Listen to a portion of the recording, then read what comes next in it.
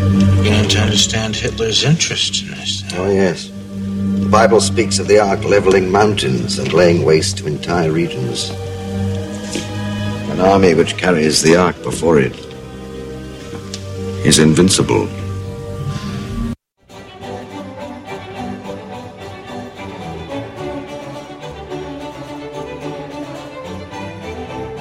And in 3, 2, 1, go.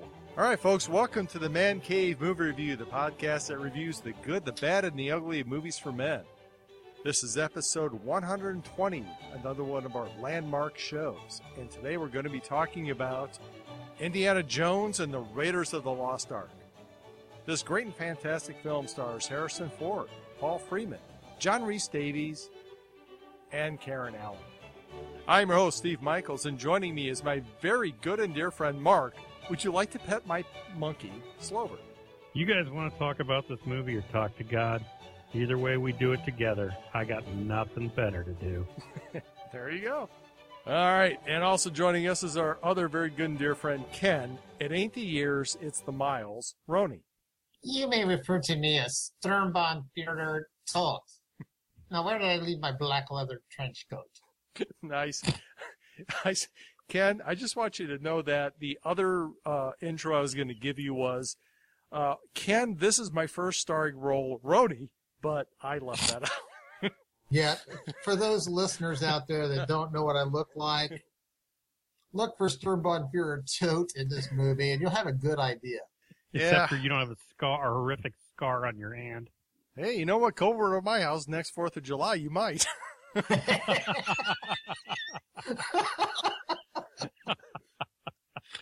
Touche. I was going to say, you probably got one on your back. That's He does scream. You notice how he really screams like a girl? He does. Which is how I would do. But you didn't. You sat there just kind of like looking at the sky going, what's this pain on my back? That's because he was heavily sedated. Maybe that I've was been it. drinking all night. That's true. That's true. I think Sternbahn Führer Tote was a teetotaler. He believed in two things: fascism and sadism. I think you might be right. Not necessarily in that order. Exactly. All right, folks, he's back from his world tour, or tour of Indiana, or wherever the hell he's been. Our other very good and dear friend, our favorite Penny on the Rail, and favorite guest red shirt of the show,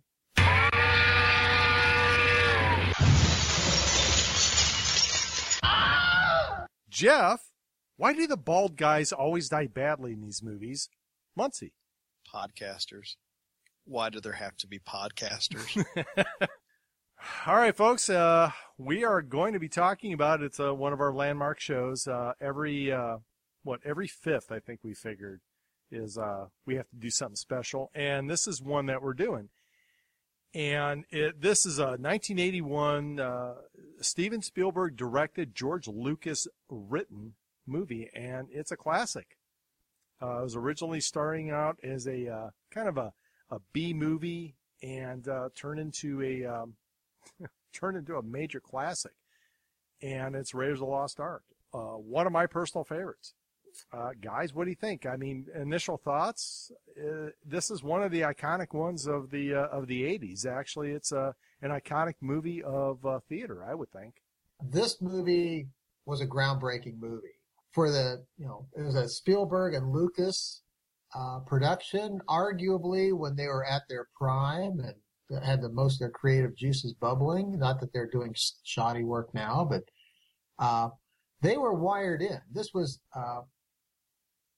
a conscious effort was being done both with Star Wars and with Raiders to resurrect the old 30s movie serials, both in the science fiction and this, pulp adventure world. And this just wired into something in, the movie viewer's psyche. It's well written. It's got great soundtrack, interesting characters. The thing moves just right along. I hadn't really watched it for years. And when I was watching it the other night, I was just admiring the way this thing picked up, and it keeps your attention constantly. You're glued to the screen, and they do such a good job of having, beautiful scenery, vicious fight scenes, as well as it being kind of a cerebral movie at some levels. I mean, they go into some heavy duty, concepts and such. Talk about, good and evil, faith versus, non-belief. Great cast. A thing I'd like to touch on, I think your research probably showed it, is like who was originally conceived for the various roles in this movie. It would have been a totally different movie if we had certain other people that were originally planned for this. Right. When the theme for this plays, everybody knows what we're talking about, what movie we're talking about. It's one of my favorite movies. I can still remember going to the theater on a hot day back in 1981 with my brother and watching this and being blown away. And it's still up there. Even with the passage of time, it's still fresh. Good point. We have a lot to talk about on this movie, folks. So it's probably going to be a long show. So brace yourselves. Lots of things. That means we'll be done at 2 or 3 in the morning. Okay. Well, you might, but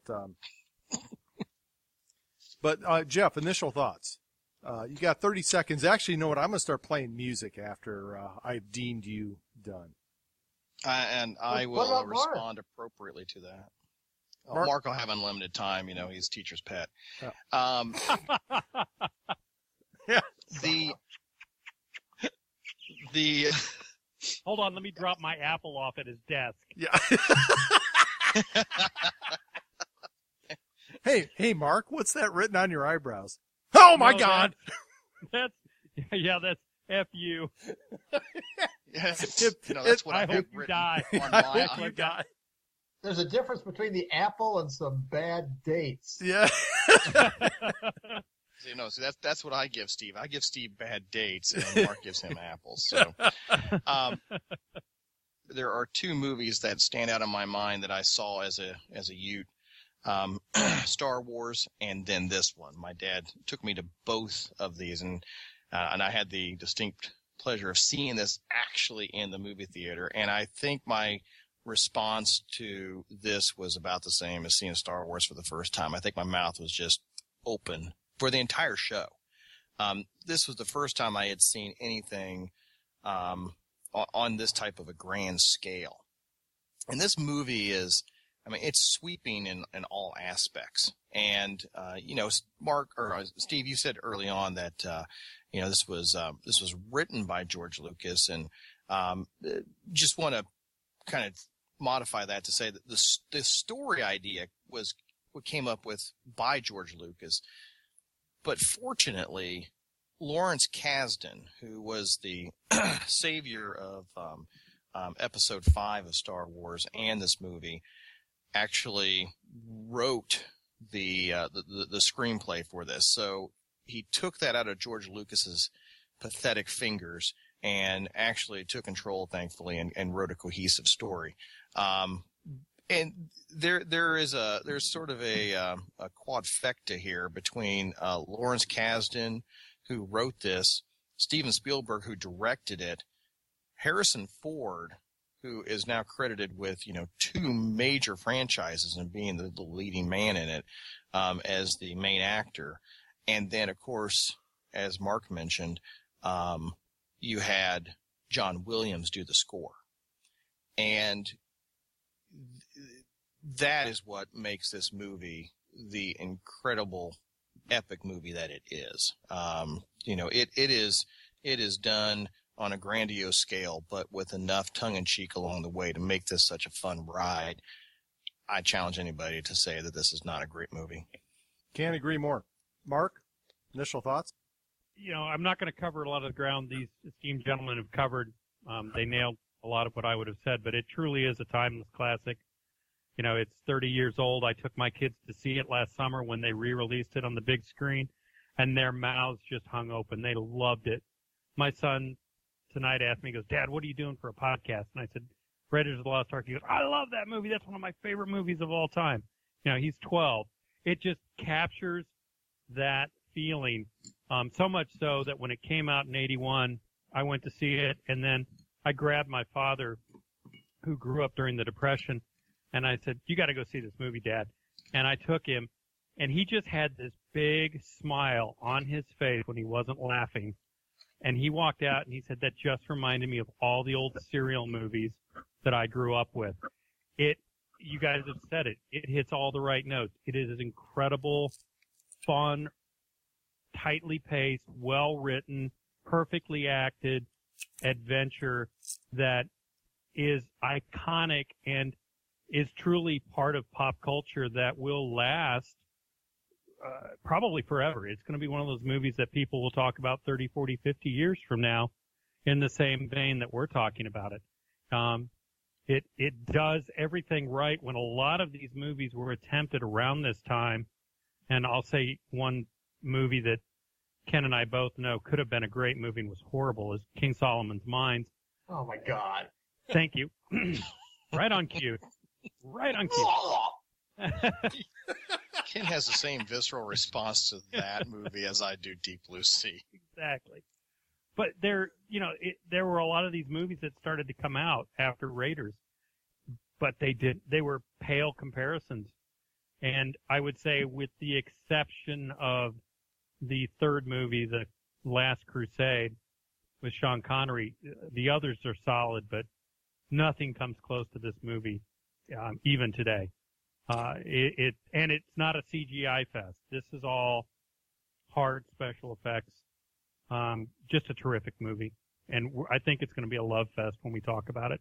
There are some things, but overall, you can't not like this movie. Well, the thing of it is that I know, and I'm just going to say it right off the bat. I don't want to get off on a rant. The first, second, and third, I liked them all. There's some I liked better than the others. I know Temple of Doom caught a lot of shit. Personally, I enjoyed it. I thought it was pretty good, but I'm just saying, I am one of the holdouts that will say, like Temple of Doom, enjoyed it. I thought it was one of the few that you could actually bring a little kid in that didn't totally destroy the movie. But that's it. Enough said. But, gentlemen, before we move on, we have to do the Man Cave intro to this great and fantastic film. World-renowned archaeologist Indiana Jones is hired by the U.S. government to find the Lost Ark of the Covenant before the Nazis. We have top men working on this podcast. Top men.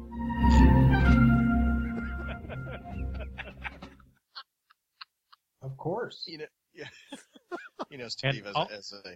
I just want to give kudos. Last week's intro was epic. I loved that one. I just want to say real quick, guys, I do apologize for maybe how the sound quality was on that one. I think I got a little over anxious with some of my tweaking of that. It sounded really good on the computer, but I think when you listen to it on your iPhone, it sounds like shite. So for those of you guys who listen to that on iPhone, I apologize. It sounds better over, if you do the direct streaming, it doesn't sound bad, but I don't know. Or maybe it's just my iPhone. Maybe my iPhone sucks. Who knows? Hey, Steve. Yo. I don't mind if you tweak, just don't twerk. And on that note, we're going right into the review of this great and fantastic film. Again, guys, like you said, this was a classic of the 80s. It is one of those legendary movies that is still great. As a matter of fact, Deb and I were just talking. This movie was released on DVD within, the last decade? It's not been that long ago.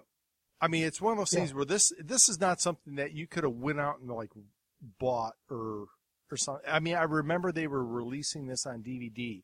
I remember being in Disney World and seeing it there, and they were making a big deal. Like this was like the first big release of this of the whole pack.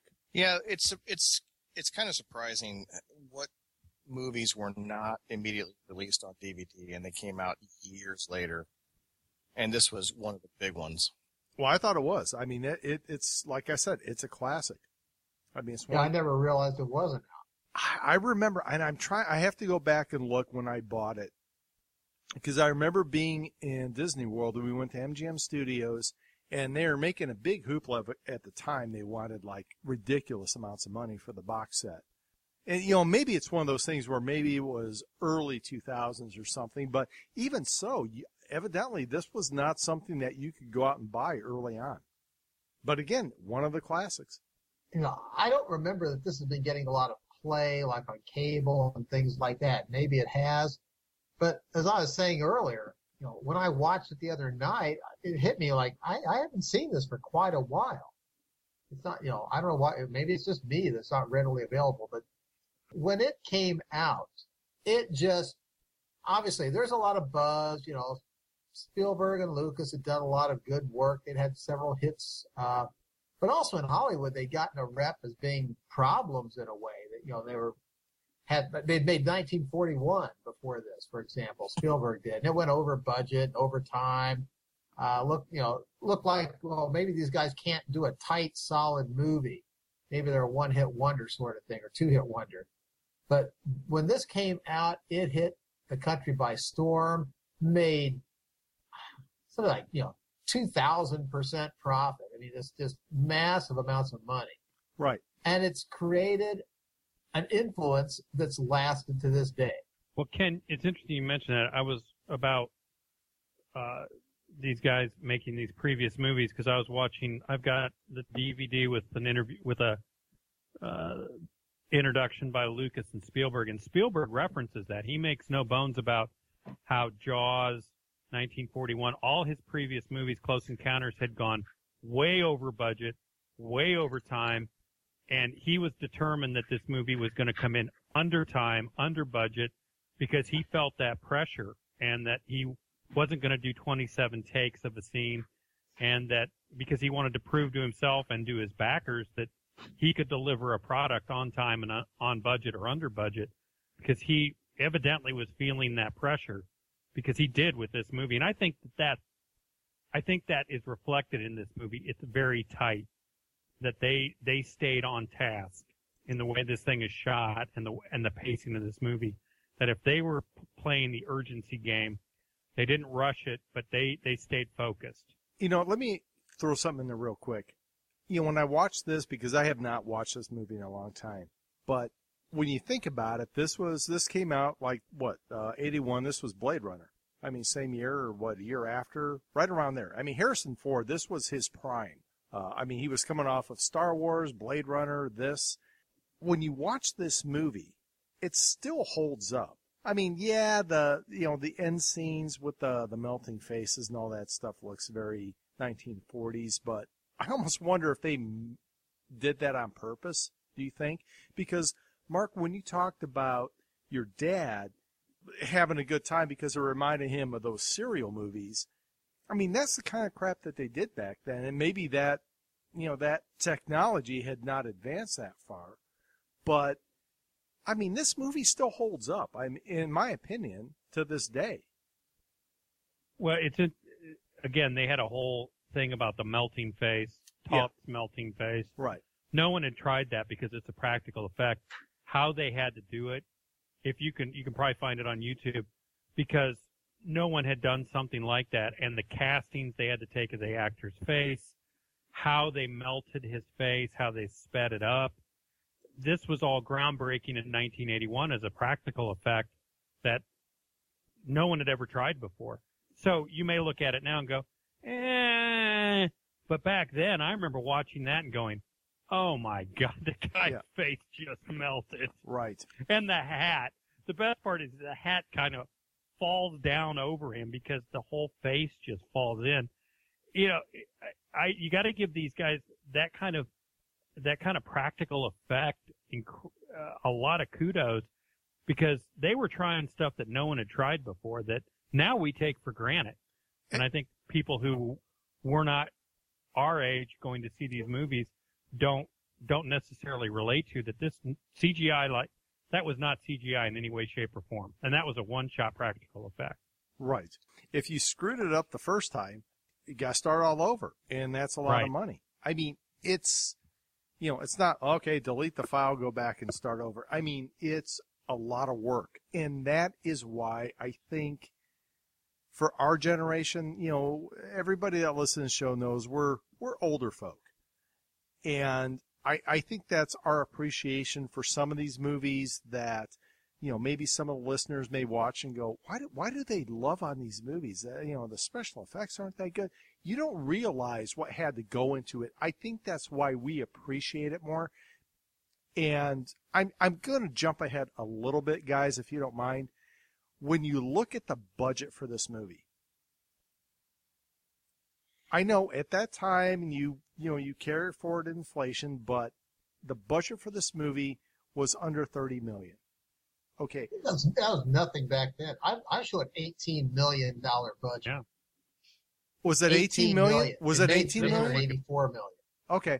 That's what Wikipedia showed. All right. Yeah. I was looking at the IMDb thing, and it was like 20. I have to go back and look, but it was just one of those things where I'm like, by today's standards, I mean, you're maybe paying one or two actors' salaries with that. Yeah. And you look at what was involved in this, the number of people, when you look at that, because again, folks, there's no CGI here. All the people you see, the masses of people, that's all real people. There's no, all the CGI, the green screen, it's all there. They did a little green screen. No, they did a lot of green screen. That's what you did back then. That's what you had to do for the special effects, with the ghost things at the end. But that's the thing. That's why these movies, I think, are really, like I said, my generation, the guys on the show, we really do appreciate them because they do look good and they still hold up. Like I said, when we talk like Blade Runner in this movie, and you look at even Temple of Doom and Last Crusade, the other movie, which we will not speak of because it's like Voldemort and Saruman. That will never, ever, the day that somebody on this show says, we're going to do Crystal Skull, this show has been hacked. It will never happen. Ever. Well, never! You done there, Steve-O? I'm done. Better? Continue, okay. please. My son on the podcast. No, well, to the point about special effects, one of those that you would give Steve the creepy crawlies is in the early part of the movie. They would have done CGI nowadays. Is the tarantulas over the tarantula scene, all over the tarantulas that are crawling all over Alfred Molina and Harrison Ford at the beginning of the movie. That would all be CGI now. That wasn't CGI. It's tarantulas. Those were tarantulas. And that's the kind of thing that you also got to give credit to the actors because we're going to put tarantulas all over you. When they were setting that up, what they had to do is put like 50 male tarantulas on Molina and then throw one female tarantula in the mix so that all the males would start moving around and doing that writhing and everything. Yep. No, and that's not CGI. Yeah. Now, every time I see that scene, I remember the first time I saw it, I actually did so in my shorts. And and be honest with you, I knew it was coming up when I was doing clips for the podcast. It's like we're going right past this because there's nothing for me to record here. So, yeah, that. Yeah, I think that if I ever see you with like a dozen tarantulas on your back, you're not going to just calmly reach back there and flick them off. No. He may stab himself in the process. I to this day, I still watch that and I'm like, were those real? Were those real tarantulas on him? Because how in the name of God and all that is holy? But anyway, moving on. I wanted to talk about that because that was one of the scenes of this movie that to this day, I still have a hard time watching. It's a beautifully filmed movie. They did a lot of location shots, filmed in Tunisia. Actually, they filmed some of the scenes were filmed in the exact location that scenes from Star Wars were filmed. Yes. Which I thought was interesting when I found that out.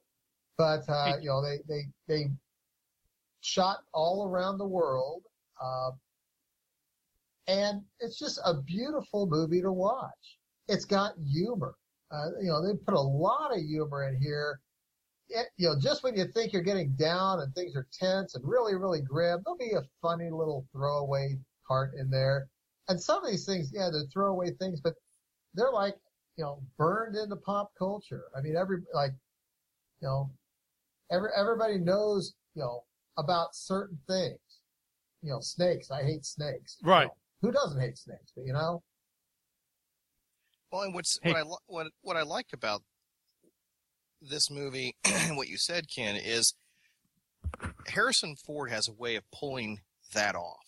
There's something about him and the way that he does that with kind of his smirk as he then reacts to a certain situation.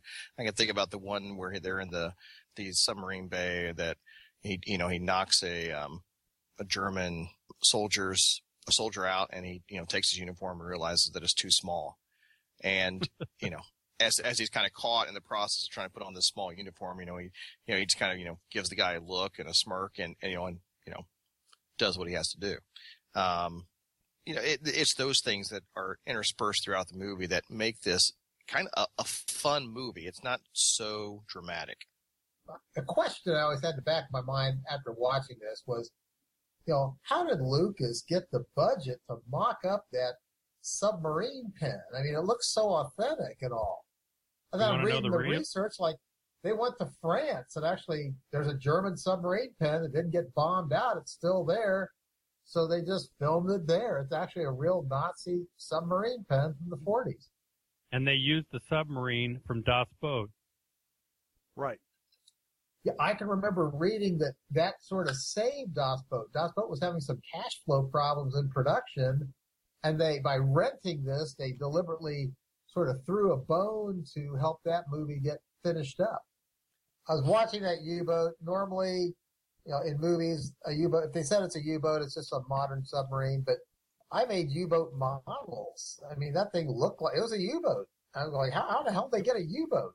Yeah. It was great. It was a Type 7. I'm looking at it going, that's a Type 7. They did it right. They did it right, actually, at a whole lot of levels. A lot of the detail in this is very well done. And there's things that are like, they're accurate, even though the average person would not even have a clue whether they were right or not. Well, I appreciate that attention to detail. Well, I'll tell you what, there's a bunch of stuff in here that I was throwing the BS flag on. MP40s weren't around then. A lot of the German soldiers were carrying an MP40. Well, this is 1936. Didn't have those. But that's the modern person looking at if they had Tommy guns, it would have just not felt right. No, I understand that. No, I understand. But the thing was, and like you said, when you look at that, it's like they had the right sub. And again, folks, we're getting our technical geek on. But there were things about this movie that, from a technical aspect, I mean, the weaponry looked right. It looks great. Didn't exist at that period of time. Like the CMPM. Well, nor did the Gotha flying wing, but it's cool as shit. Oh no, it looked great, and what a great looking plane. I agree. I mean, I look past all that. I mean, I look at that stuff and go, yeah, whatever. They're playing. It's the artistic license, if you will. But this is not one of these movies that I'm going to hold that kind of stuff. Well, first of all, 1936. Let's see, who was running Egypt back then? Oh, that's right. It was always a problem. Yep. The British Empire would take offense at a battalion of Afrika Korps troops running around Egypt. Well, but considering the Afrika Korps did not exist at that time. Details. I'm with Mark. Yeah. Mark, you're correct. Yes. It's an adventure. One of the things we were talking about firearms, and I made a note about this. One of the best gun sound effects movies ever. Deep, throaty, yes. bass heavy, yes. love. The gunfight in the bar is just... Yes. If you saw it in the theater, and this movie needs to be seen in the theater. If you get a chance, when I got to see it last year with my kids, mm-hmm. it was just like seeing it again for the first time. The sound editing in this movie and the sound is just thoroughly, it's just amazing. The sound quality. Yes. Something that I learned in my research is that the sound technicians in this movie dubbed in the blast of a 30-30 rifle for Jones's pistol. When you talk about deep and throaty, that's why. It's actually a rifle sound. Oh, but it's perfect. Yes, it is. Those fight scenes are awesome. And it's great stuff. I mean, don't get me wrong, folks. It's not one of those things where it's just like, don't go see this because the weaponry is all wrong. Okay, so they're 3-4 years ahead of their time. But it looked good for the time, and I think they were looking at it from the standpoint, 95% of the people, other than the World War II vets, are going to go, those weren't around then. But, who knows if prototypes. Yeah. But, the other thing is, always remember, the Nazis had cool uniforms. Even Africa Corps uniforms, Nazis look cool in their uniforms. They did. And they that's what good. you play to. Yeah, absolutely. I mean, no doubt. And maybe that's what it was. Maybe, you could make the argument they were the prototype special forces unit that went down there to do this expedition. That's maybe what it was. Yeah, you have to, like any movie, you got to suspend some disbelief. Right. It's it's set in the 30s, but yeah, are they delving into every last detail? No. It has the right feel. Right. Something that not related to this movie, but I just finished a book called Genghis Khan and the Making of the Modern World, all about the Mongols and, the effect the Mongols have had on history. And I'm towards the end of it, the author is going, talk about various things that are happening in more recent days. And he starts talking about how Adolf Hitler dispatched an archaeologist to Mongolia in the 30s before World War I broke out to make off with a copy of the secret history of the Mongols to learn their military secrets so he could overpower his enemies. And then I'm watching this movie going like, Hitler would do such a thing? Crazy talk. Guys, let's talk a little bit about the actors in this one. Well, gosh, Harrison Ford. I've had some issues with Harrison Ford before. Never thought he was that great of an actor, but man, he shows his chops in this one. And all the Indiana Jones movies. Well, I think it plays to his strengths. There's a lot of action, but I think some of the problems that we've had with Harrison Ford in a lot of the other movies is just the way that he moves, especially in the Fugitive, where it's painful to watch him run in that movie. Yes. But in Star Wars and in this, he's directed very well. I give credit to Spielberg knowing his limitations as far as what Harrison Ford can and can't do, and making the scene play out so Harrison Ford has his strengths. Again, Harrison Ford is one of those guys to me that has a lot of charisma, and that just comes through on the screen in this movie. But I think this is his best work. I mean, this is everything that at least I compare it to. I compare it to how does he do in this movie. I love The Fugitive more for Tommy Lee Jones than actually Harrison Ford. But I think he does it's just rough watching Harrison Ford in that movie. And that's the one that there's a stark contrast between what he does in this movie and then The Fugitive. And then everything else kind of falls in between to certain degrees for me. But in this movie, they cast him, I think, for the person that he is instead of necessarily what he can do. No, I agree with you there. Mark, what do you think? About Ford in this movie? Yeah. Tom Selleck was going to do this movie, but he couldn't get away from Magnum P.I. And I know that's in the trivia. You're probably going to touch on it. And they had him cast. He was ready to go, but he couldn't break free. And I think I'm a huge Selleck fan. And I think Selleck would have brought a different sense of humor to it and would have been very good at it. But like Jeff, this is probably Harrison Ford's best vehicle because that dry style of his and that sense of cool, he just emanates cool. And he doesn't have to do anything but just have a presence is it just inhabits the screen, and it's very much leading man of the 30s and 40s, and that's what they were going for. And having Ford in this role, I would say I agree wholeheartedly with Jeff that this is probably his best movie ever because it played to all of his strengths. It's just great to watch him because he doesn't chew up the scenes. He doesn't camp them up, but he inhabits that role, and you believe he's Indiana Jones. Mark, you said something that just made me think of a theory.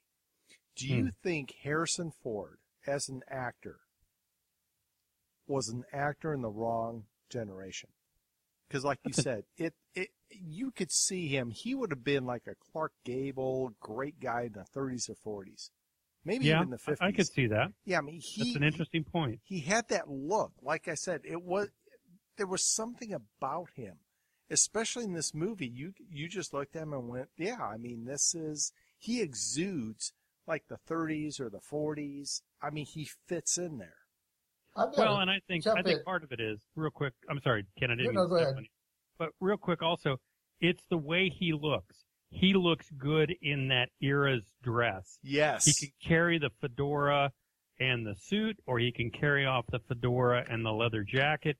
He's got those features that are iconic to that period that you just go, yep, that's the guy. That's it. I think you hit it. He has that look. What I was about to throw in is we've commented on other podcasts, other episodes. There are some actors and actresses that they just can't pull off looking like someone from another era. I mean, it really gets bad when it's like, they're supposed to be in the 1850s or the 1700s, and they look like they just stepped off, Sunset Boulevard or something. This one's different. I think I'm not going to just say Ford, but they did a good job of casting people who just, lived in the skin of somebody from the 30s. They looked right. They looked like they belonged. Look at Denham Elliott. Yeah. And the guy who played Belloc is dead on. Yeah. Yep. Paul Freeman.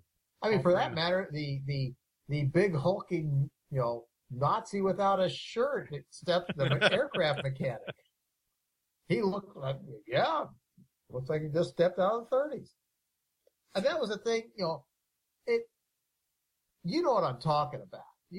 You'll go to the movies, you'll be watching some movie set in the past, and the people just don't look like they belong. Right. Well, that's the thing about Tom Selleck. You see a cowboy movie with Tom Selleck, you go, yep, he fits. Well, because when you look at Tom Selleck in a cowboy movie, the next word is like, where's Sam Elliott? Damn it. Right. Right. Well, and I think that, I just want to just throw this out. I don't think that Raiders of the Lost Ark would have been as successful with Tom Selleck at the head of it. I don't think he could have pulled off what Harrison Ford did. I agree. I think actually I love Tom Selleck for some of the stuff that he's been in. I mean, I absolutely love Magnum PI. But I think him in that role, it would have came off, it just would not have been as memorable, I think, as a classic as it could be for the 1980s. I don't think you could have cast anybody but Harrison Ford in that role and it come off as epic as it was. No, I agree. And if you want to see Tom Selleck in his environment, he did a great Turner Broadcasting movie called Monty Walsh, cowboy movie. Yes. And Quigley Down Under is another classic, but you put him in a cowboy, he's dead on. Mm-hmm. I thought he did a good, not that this is a Tom Selleck podcast, but I thought he did a good job as Ike. Oh, yeah. Yep. In that Turner movie. Yeah. But you're right, Jeff. You're absolutely right. It would have been a different movie. And he was in a kind of movie like this that took place in China. Oh, yeah. And he was an aviator from World War I. Oh, shoot, what was the name of that? And nobody remembers it, right? It was not a bad movie, but I'm sure it wasn't bad. But to your point, Jeff, it it was what probably Raiders would have been with Tom Selleck in it. And I hate to say that because I'm a huge Tom Selleck fan. High Road to China. Yeah. Not a 2 years bad after movie. this. It was a solid movie, yeah. Yeah. And it was trying to cash in on the Indiana Jones genre. Totally. Well, guys, real quick, one thing that I wanted to mention is, like Ken brought up before, how people looked a certain way. You had Karen Allen in this movie, and I'm kind of like, not striking, not anything to look at, but looking at it from Ken's point of view is that they cast her because she looked the part. Oh, yeah. Well, and also she had the attitude they were looking for. She did a great job. Yeah. She was spunky. Yeah. She had that spunky thing, but I'm kind of like, Well, but I think to pull off that character, you can't have somebody that is prim and proper, typical model features. I mean, this is a woman that lives in a rugged environment and who's going to look kind of weathered and rugged. And I think Karen Allen pulls off that look. But I think she also fits the look of that period. I think she is someone that would look of that period, but also fill that dual role of being in a man's world. And this is what it would look like. Well, I buy that, and I'm fine with that. But there was another person that I thought, she might have done a pretty good job. And again, you got to remember the period of time. Sharon Stone was actually auditioned for this role. Really? Yep. You know what other movie Sharon Stone was in? It was reminiscent of this? I don't know. King Solomon's Mines. I'm gonna throw up in my mouth. You have failed me for the last time. Am I right, Mark? Actually, I need a palate cleanser. Hold on. to me, the one that might have pulled it off too was Sean Young. She's got that 30s look. She can pull out. She pulled it off in Blade Runner. Yeah. Oh, yeah. And she was seriously considered for this role. Was she really? Yeah. Yeah. Until they spent 5 minutes with her and realized she was batshit crazy. She wasn't crazy in 1981. At least nobody said she was. She was doing fine work in 1981. Ken, let me I tell still you. like Let me Sean tell Young you. to this day. I do too. I let me do tell too. you. Stop by Indy, I'd buy her dinner. John Rhys Davies deserves attention. Oh, Gimli, absolutely. This is like the movie where, to me, he first really came on my radar screen. I really enjoyed him in Sliders, and I don't mean White Castles.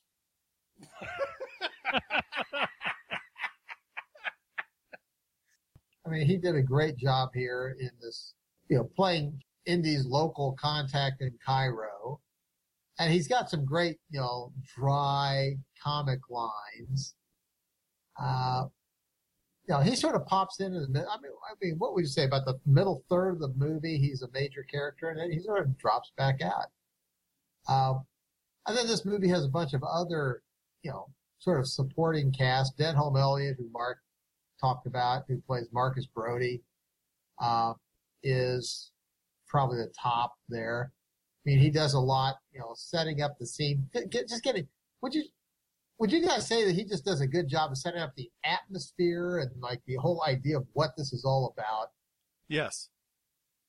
Yeah, he's the very grounded, thoughtful person. Yeah. I think an actor we need to talk about is Paul Freeman, who played Belloc. What has he ever been in? Because I don't know. He's been in a lot of stuff. He's in Hot Fuzz. Yep. Which actor are we talking about? Belloc. Paul Freeman. Oh, yes. He's in Centurion. He was? Yes. He played the governor. Oh my gosh. For the love of God, yes, he did.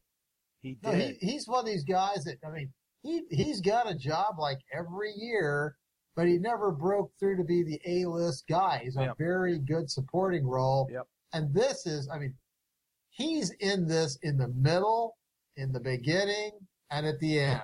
Yep. And he is a great foil for Indiana Jones.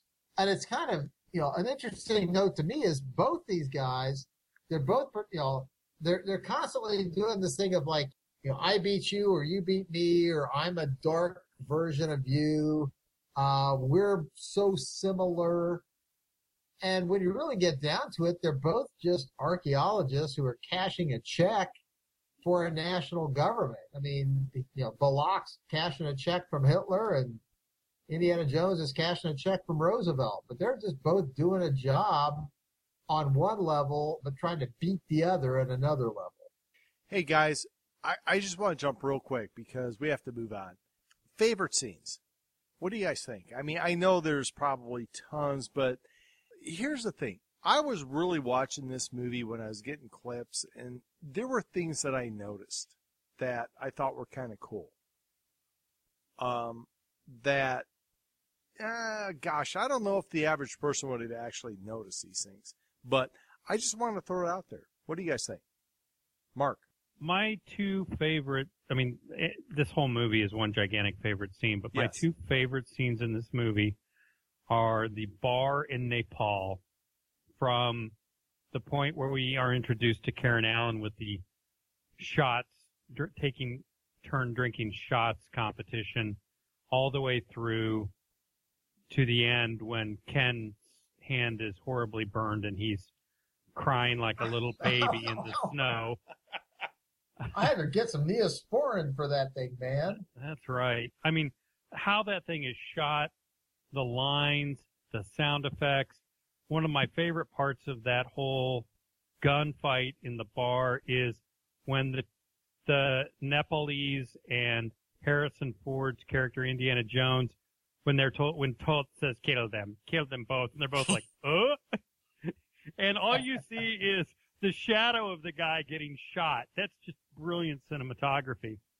I love that whole bit, that gunfight in there and everything around it.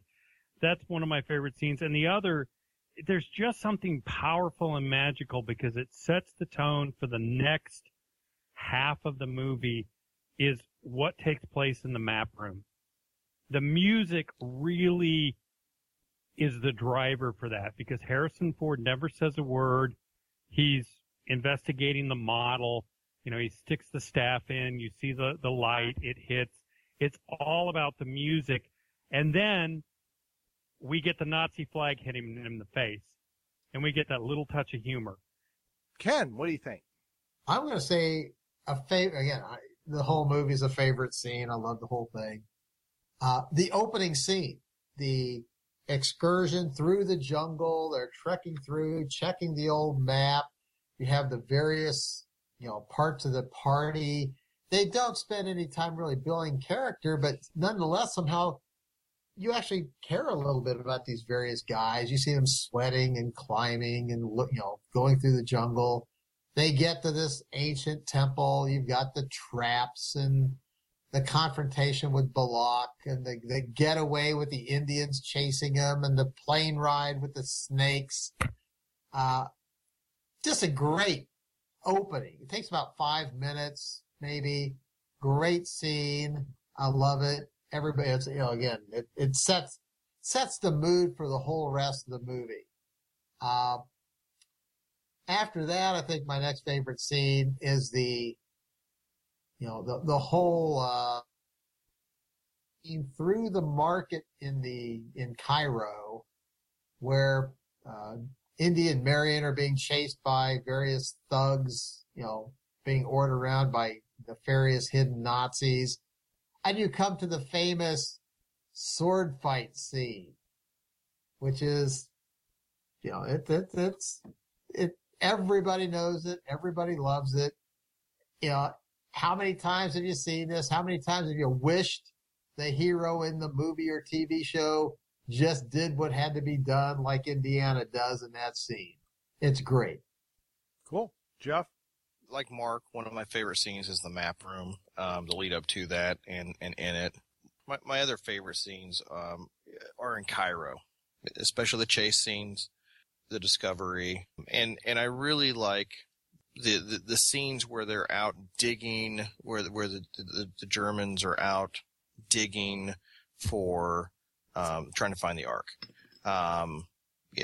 There's something that just feels very rich and authentic about all that.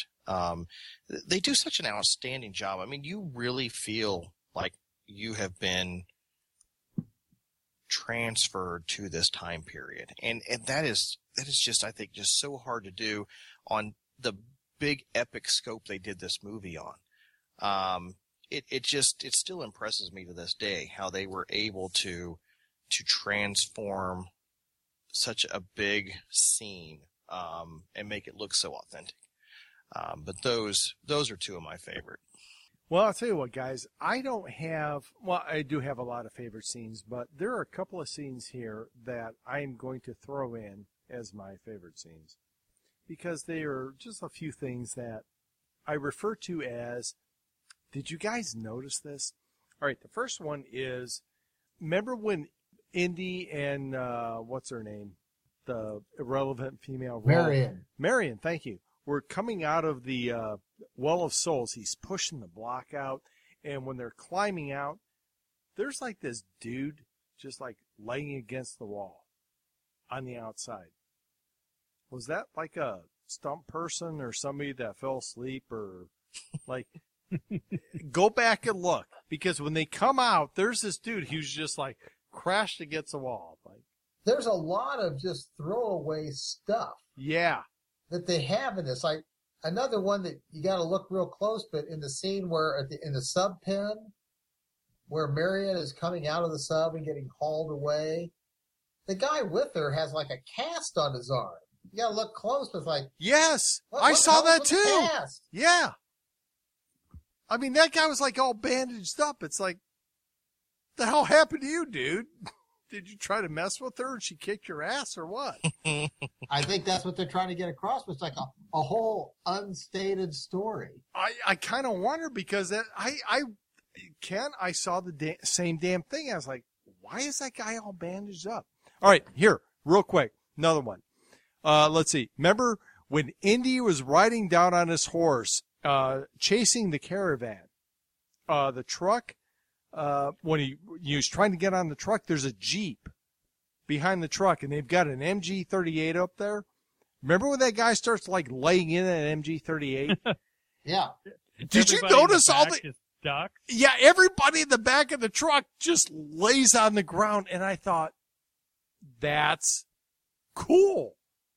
I mean, some dumbass director would be like, yeah, just shoot the gun. Everybody else would just sit there because they know it's blanks. But, well, I'd be doing the same thing. As a matter of fact, if I was in the back of the truck, I'd have been shooting the guy on the other side going, you stupid son of a bitch, you're going to kill us all. But, well, and to that point, the Feldwebel in the truck is almost a minor character for like the 3 minutes he's in it. Yes. The guy who climbs over the top of the truck after his men have failed to knock Indy out of the truck. Well, he's almost like an interesting character. Yeah. Well, you would have thought that. Yeah, it's the fact that he's a sergeant. He's like, men, take him out. They're like, it's not my job. You go do it. And then they fail, so it's like, what the hell? I got to do this now. Right. Well, you would have thought the second we would have figured out, all right, the side guys didn't go over the top. But, oh, well. All right, so there you go, folks. There's our favorite scenes. So we are now going to move on to one of our favorite part of the show, and that is Brother, What You Drinking? Jeff. Tonight I just simply pulled out the Kennebunk Porter, and same beer I drank on the last show, and still good. Well, last show that was like 6 months ago, dude. I know that's how old this beer is. 6 months. How's that going down? It's fine. It's a good beer. It's a nice solid porter, and I have half my 6-pack left, and so I'm trying to go through them. Nice.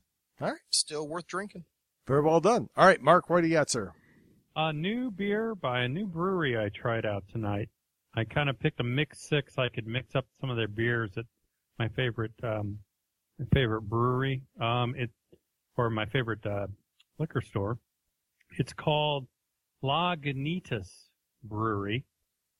They're out of Petaluma, California, and Chicago, Illinois. If you can find this brewery, I recommend it. I've tried a couple of their beers. Like I said, I did a pick six, so I mixed up a bunch of their beers to try them. I have their Little Something Extra Ale. It pours and it smells like an IPA, but imagine that you have an IPA that has a hint of malt and wheat in it. It is outstanding. And then I've tried their Copper Ale. These guys have crafted some of the best beers I've ever had. I will go back and buy multiple six-packs of their stuff. They're called Lagunitas, and they've got Little Something Ale and Rich Copper Ale, and they're both outstanding beers. And anybody who has as their logo, kind of the dog, has a great looking, pit bullish kind of dog, and the logo as their logo, and then their tagline is, in dog beers, I've only had one. They win in my book. Nice. A great brewery. All right, guys. It is now my turn. It's now time for Flashback Friday on Brother, What You Drinking?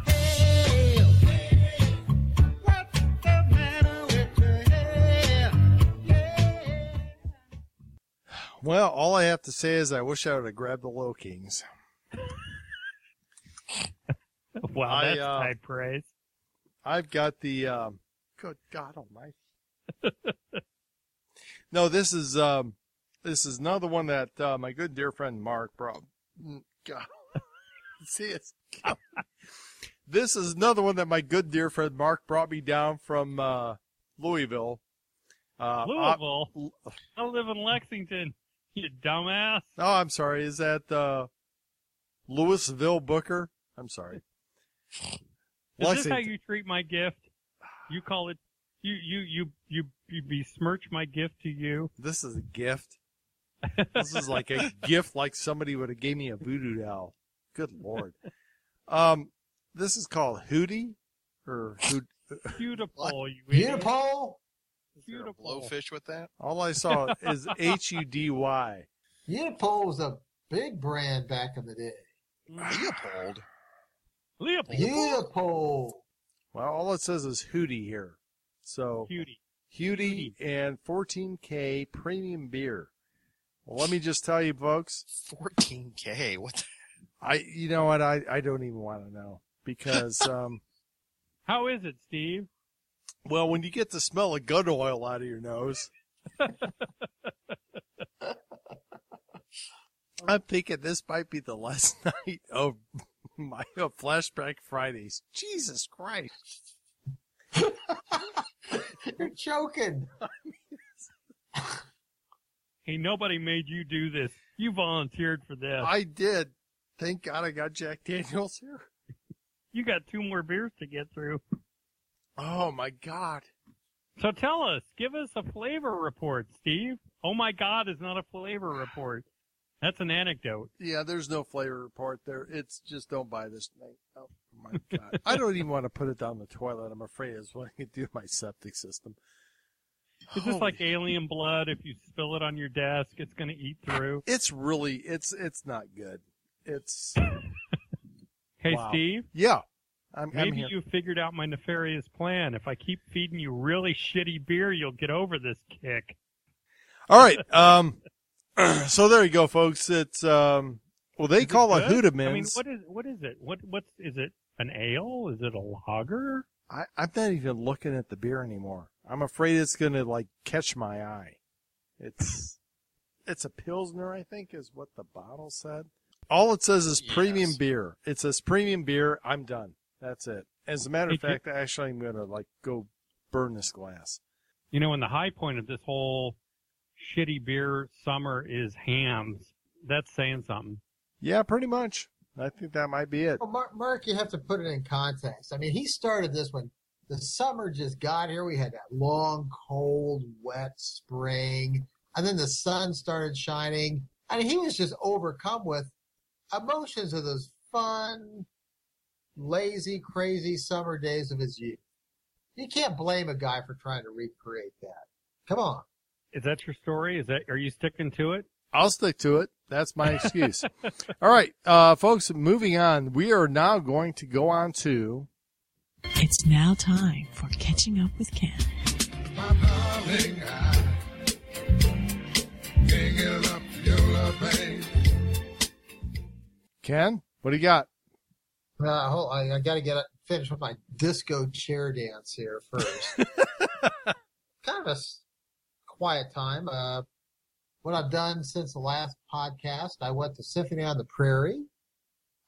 Nice show. Met up with some friends up there. Drinks and snacks, and listened to his radio hits of the past 50 years as played by the symphony. And it was a good show, solid. After that, I went. What? That must have been a long show. It was just a standard, 2-hour show. After that, I went. 50 years. Well, but they just highlights. If I had to pick one song I liked, it was the symphony doing the theme from Hawaii 5-0.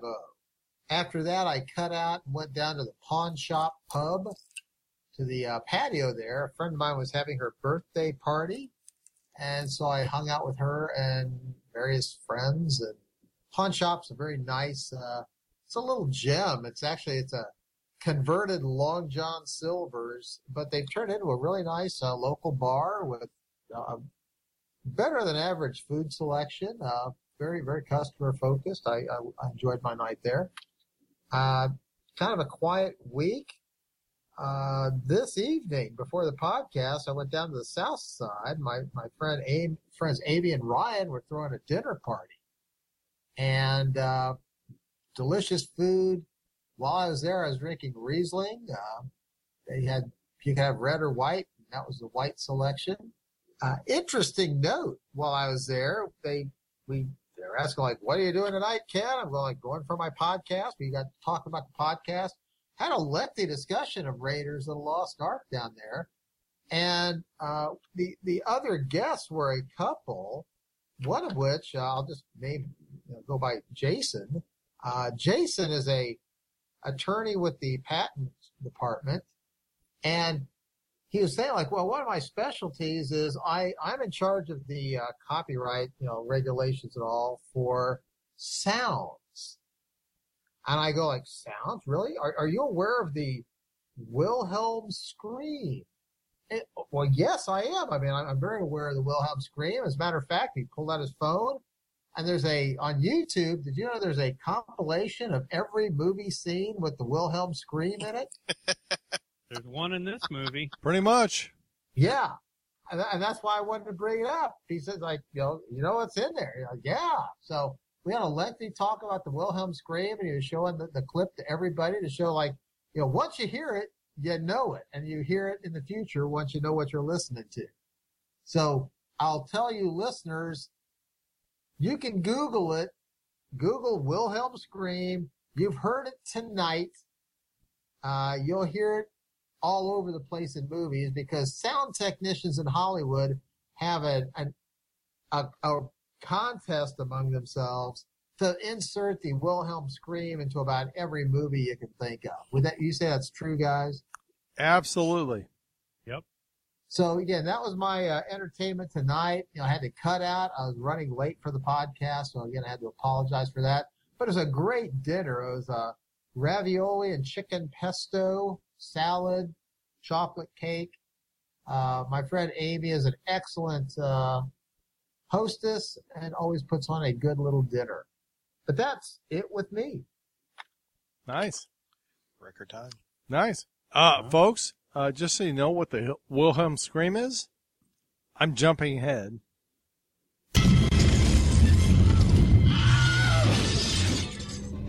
There you go.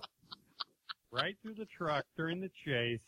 There you go. Glass breaking. I love it. Well, and if you were listening to the show early on, that's a Jeff Muncie scream too. So, well, very well done. Nice, Ken. Love it. So now we are moving on to one of our other favorite parts of the show, and that is clips. clips. And let's see, we got number you one. might have one or two clips out of this movie, don't you? I got a few. Number one. And I apologize, folks. Some of the sound is a little iffy, so forgive me. Big snake in the plane, Doc!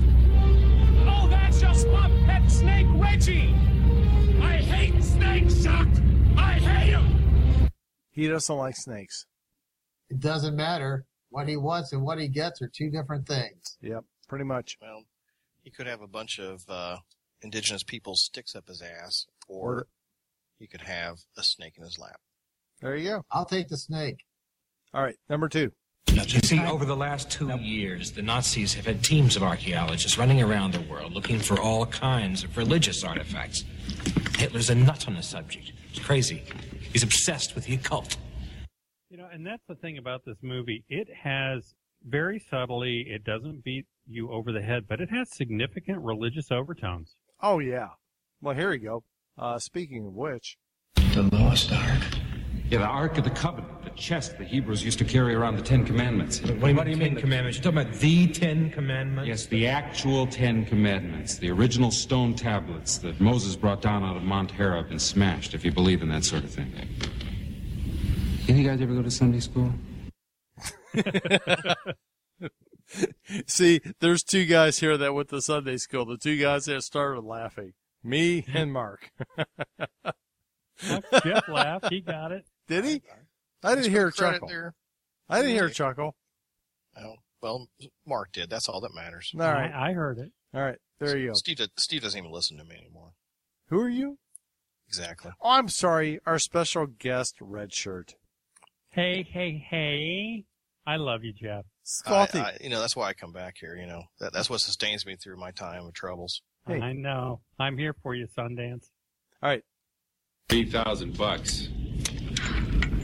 Well, that will get me back, but not in style. I can get you another 2 when we get to the States. Okay. This is 1936, I believe. $3,000 then was $55,000 now. It's not going to get, yeah. Steve, that'll get you back, but just not in style. That's right. And she was an entrepreneur. She had her own place and everything. She's not going to be swayed by a chump change like that. You obviously don't know what first class is like these days and how much it is, okay? You're just satisfied with Coach. Obviously, I'm one of the 99% of the group, but that's all right. All right, here we go. Yeah, that's all right. Next. Indeed. There is something that troubles me. What is it? The Ark. If it is there, Atanis, then it is something that man was not meant to disturb. Death has always surrounded it. It is not of this earth. All right, next one.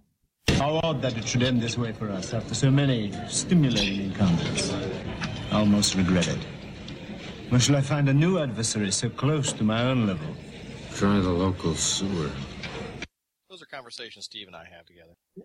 I love the fact that they're pointing out these are both highly educated, highly skilled adversaries who aren't that different. They really aren't that different. They are two sides of the same coin. Yes. Let's see. Jones, do you realize what the Ark is? It's a transmitter. It's a radio for speaking to God. And it's within my reach. You want to talk to God? Let's go see him together. He had a bad day. Yeah, I like that scene, though. That's a favorite scene for me. Yes. You said their headpiece only had markings on one side. You absolutely sure? Belloc staff is too long. They're digging in the wrong place. All right, next. Snakes. Why did it have to be snakes? Asps. Very dangerous. You go first. And you know what makes that scene work so well is when Harrison Ford kind of rolls over on his side, and then he looks at John Rhys Davies like, "You're an asshole." Yes. But a smart asshole. Yeah. Yeah. All right, next one. Get us some transport to England. Boat, plane, anything. Meet me at Omar's. Be ready for me.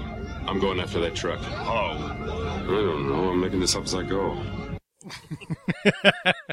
I love that, too, because that's how this works. It's not like Sherlock Holmes or James Bond.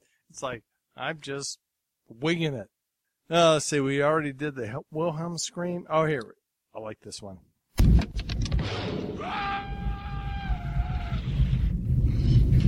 What'd you say? You guys are all laughing because you know what that scene was from. Yeah. Folks, there's no spoilers in this movie because if you haven't seen it, you shouldn't be listening to this show. So that's a classic part of this movie. And it's that kind of humor. It's you don't expect it, and then it's just like, yeah, that's what would happen. The scream is the best. Yep. Got because it's like an echo because they pull back. Yes. All right. If you're married, you've been there. Yep. And just you know what? It bears repeating.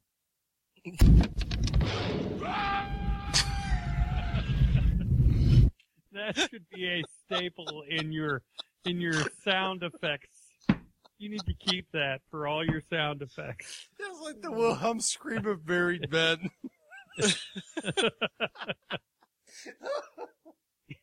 That's the scream you find out when. What do you mean you're pregnant?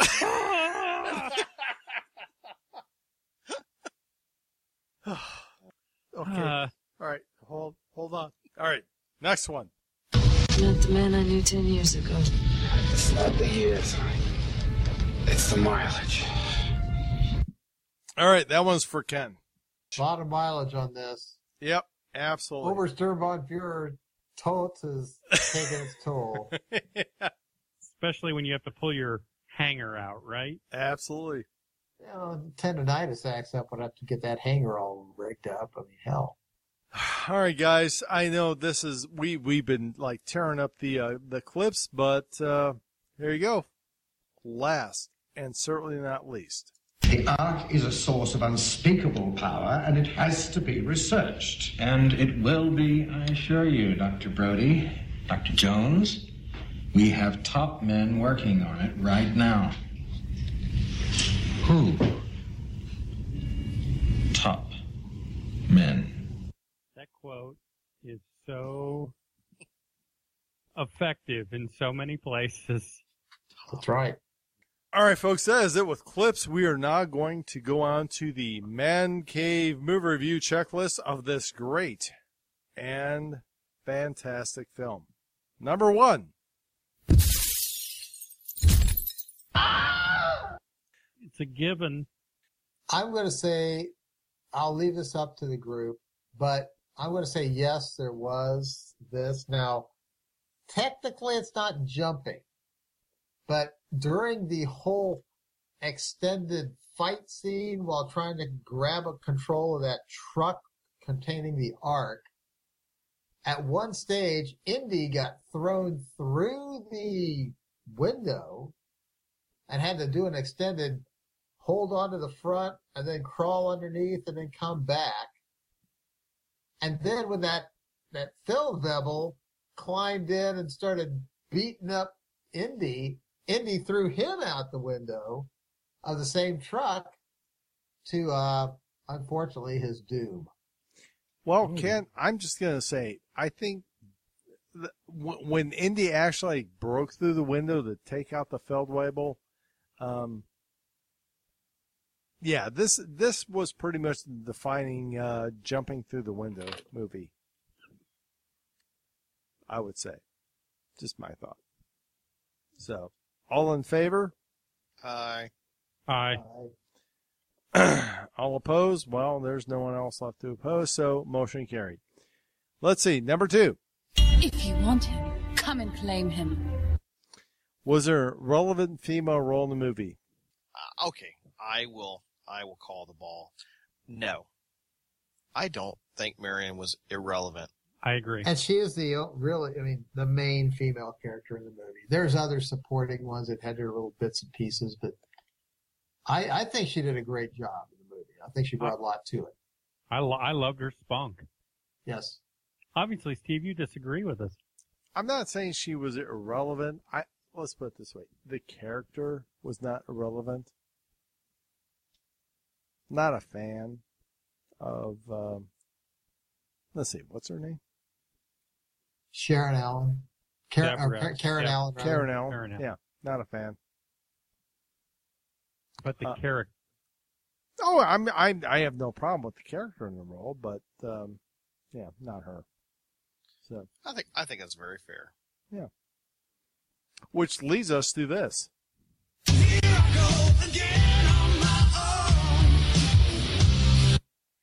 Could the female role be better played by Tawny Kitaen? No. Can I offer an insightful thought about this matter? By all means, please share with the rest of the group. If Tawny Kitaen had been splayed upon the hood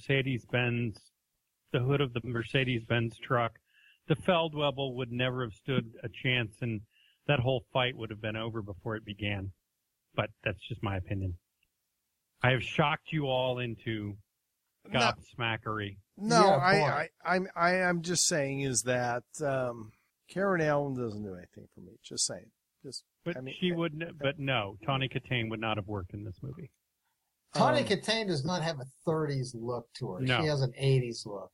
Yes. You could have fixed her hair. She would have been fine. That won't do it. Oh my God! Here we go. Nope. All right, never mind. All right, next.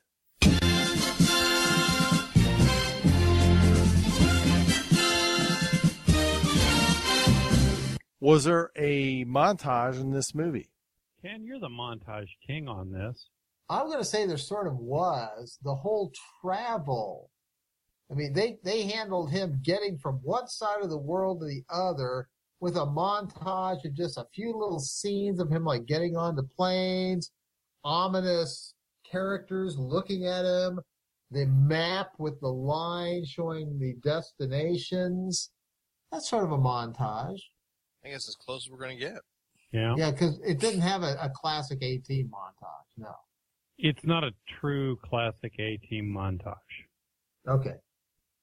I'm good. Move on. Yeah. All right. And last, and certainly not least. And so it begins. Was there a Babylon 5 reference in this movie? Do you believe there's 3 of them in here? Holy dog shit, Batman. Hit me, brother. Okay, so you guys would. No, there was none. I just wanted to see if you would believe me, and you guys did, and kind of, hooked you right in. I believed you. There's none. I thought there might have been a stuntman. I even looked for stuntman. There was none. None. 15 years, and it's only 15 years later, but Right. No. None. Muncie? Sorry. I don't know. I got Steve's hopes up, and I built him up and then just chopped out his legs from underneath him. All right, folks. We are now going to go on to a little bit of trivia. Trivia. Yes. In filming the Well of Souls sequence, the producers scoured every pet shop in London and the south of England for every snake they could lay their hands on. Hence, there are snakes that are identifiable from many geographical areas. However, once all the snakes were on set, it became clear that there were not nearly enough of them. So Spielberg had several hoses cut into lengths, and these were used as well. The film begins with a shot of a peak in the jungle, which is reminiscent of the Paramount Pictures logo. A similar opening shot of a mountain is also used in Indiana Jones and the Temple of Doom. Tom Selleck was originally cast as Indiana Jones, but was committed to Magnum P.I. Jock's airplane, at the beginning of the film, has the registration number OBCPO, referring to the characters Obi-Wan Kenobi and C-3PO from Star Wars. I did not notice that. Yes. The script originally included a long fight between the swordsman and Indiana with his whip. Actor Harrison Ford was suffering from diarrhea at the time and asked if the scene could be shortened. Spielberg said the only way he could shorten it is if Indy pulled out his gun and just shot the guy. The entire crew laughed, and that's how it was filmed. Hieroglyphs on the Well of Souls include engravings of R2-D2 and C-3PO. They can be seen on a post to the right of Indy and Sala as they remove the Ark. Harrison Ford was actually dragged behind the truck for some of the shots. The DC-3 flying over the Himalayas, or Himalayas as some of you would like to call it, it is lifted from 1973's Lost Horizon, while a 1930s street scene was borrowed from the Hindenburg. When Indy is threatening to blow up the Ark, Bellick says, "You're going to give mercenaries a bad name." When he says that, a fly flies into his mouth and you don't see it coming out again. Wow. Can I throw in a couple points of trivia? Sure. In the fight scene at the Flying Wing, we all know that big, hulking, shaven-headed Nazi that just beats the crap out of Indy, right? That was played by an English actor named Pat Bomber Roach. And he also, in the same movie, played one of the Sherpas in Ravenwood's bar in Nepal. And he has the unique, I don't know what you want to call it, situation where he's been killed twice in the same movie. And another little bit of trivia was in the original script of this that Spielberg put together, Sturmbannführer Todt had a prosthetic arm that doubled as a flamethrower. And of all people, George Lucas said, like, that's just crazy. You can't have that. All right, folks, there you go with the trivia. So we are going to go on to the Man Cave movie review of this great and fantastic film.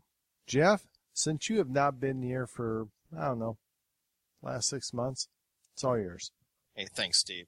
Well, for my once every 6 month review, let me launch into this movie was born out of the 80s, but it really transcends time and really holds up over time because of the period piece that it is. And as Mark so wellly put, well, even a word.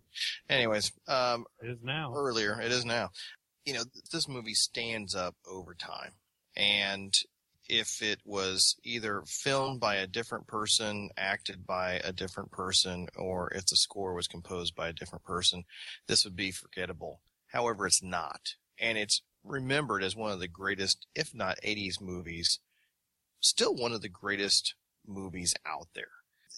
At no point does this movie really lag at any point. It is a true adventure from beginning to end, and it keeps your focus and attention the entire time. Even when people are sitting around a table talking about the history of the Ark of the Covenant, you are glued in, and there's just this eerie music behind the scene that just keeps you pulled into the screen. It is well acted by all accounts from everyone. So well cast, well directed. I mean, the action sequences in this show, I think, set the bar for what was to come. Up until this point, I don't know if there have been action sequences much like that, especially the way they were filmed. I mean, you had people jumping on horses from trains and stuff, but the way that this was filmed, and it felt like you were right in the middle of the action, and at the same time running along beside it. It keeps you riveted, and you just never know how someone's going to meet their untimely demise. I find it to be a very interesting movie. If you're a man, you truly must love this movie. I have yet to meet anyone that did not like this movie. And it even is appropriate, I think, for older children, 10, 12 years old, easily viewable with them. And because it's a fun show. There's enough humor to keep you chuckling along the way. And in some of the even the more serious moments of the movie, it is a benchmark, I think, with which a lot of movies are compared to. And with that, I'm going to do it. I think I'm going to do it. There's just nothing I can really pick out that is too wrong with this movie, and I am going to give this film a 10. Boom, baby! So let it be written. So let it be done. Ditto. Don't you dare. Second the motion. Oh, love this I know. movie. Yeah. No, seriously. Did you? I thought he was going to incur the wrath of our listeners by going like, well, maybe it could have been better. No. The MP40s weren't around until 1938. Here we go. But truly, I mean, guys, this is one of those. It's one of those perfect movies. Yep. I mean, it is as over the top as it may seem at times. It's wonderfully over the top, Yes. and it's one of those few movies that just it's wrapped up in such a great package that the quadfecta I referred to earlier. It just can't get any better than that. And I'm going to lay on you. We kind of alluded to Tom Selleck being one of the people that was floated as one of the actors, but here's just a quick list of who would have just totally made this movie unmemorable, or just it would have made it feel like Congo or something. Or Deep Blue Sea. Deep Blue Sea. No, we remember Deep Blue Sea. Nick Nolte, Steve Martin, Bill Murray, Chevy Chase, Tim Matheson, Nick Mancuso, Peter Coyote, and Jack Nicholson were all considered for this. And by the way, we didn't talk about this, but Jeff Bridges turned the role down. He was offered it first. If it hadn't been for Harrison Ford, who was cast 3 weeks before photography, I just don't think we would have this classic film. And really this solidified Harrison Ford as really, one of the great actors of that time period. So there you have it. Very well done. It's a 10. I mean, it does everything right as a man cave movie, and it's also a great date movie. I mean, who can't enjoy this movie? That's my question. It's, as Jeff mentioned, it's perfect for I would say 10, 11-year-olds on up. My wife loves this movie. It does everything right that a movie should. It's perfect entertainment. And that's a rare thing to accomplish. And it's not dated. Right. It's as good today as it was then.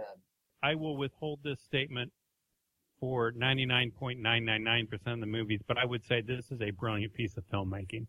As Jeff, I think, pointed out at the beginning, Lucas and Spielberg had a lot of ideas. They got Kasdan to turn those into a script. And then they got a great crew and a great cast to put it all together. And it just holds up. And one last observation about it. It stays within its boundaries. Right. A lot of times these movies will go and try and do too much. It knew what it wanted. I've said this before. Folks have heard me say it. It knew what it wanted to do, and it did it.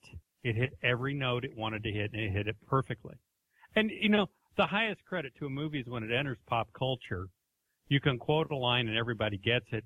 And when you have knockoffs and spin-offs that try to cash in on it. Exactly. I can't name the number of spin-offs and knockoffs this thing has had. All right, folks, that is it. We are done. We are done with the Man Cave movie review and of this great and fantastic film. So that is it for episode 120. Believe it or not. Check us out on our website at mancavemoviereview.com and look for us on iTunes at Man Cave Movie Review and leave us a comment and tell us if you liked the show or didn't like it.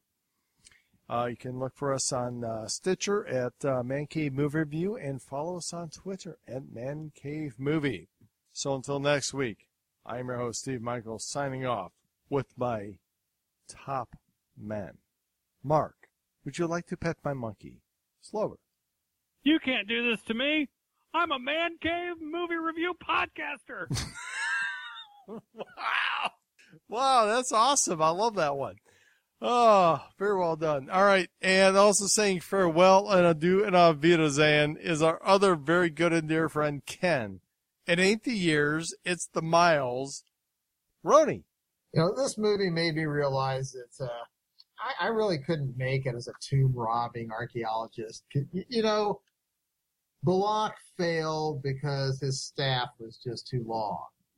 And the ladies tell me the same thing about myself.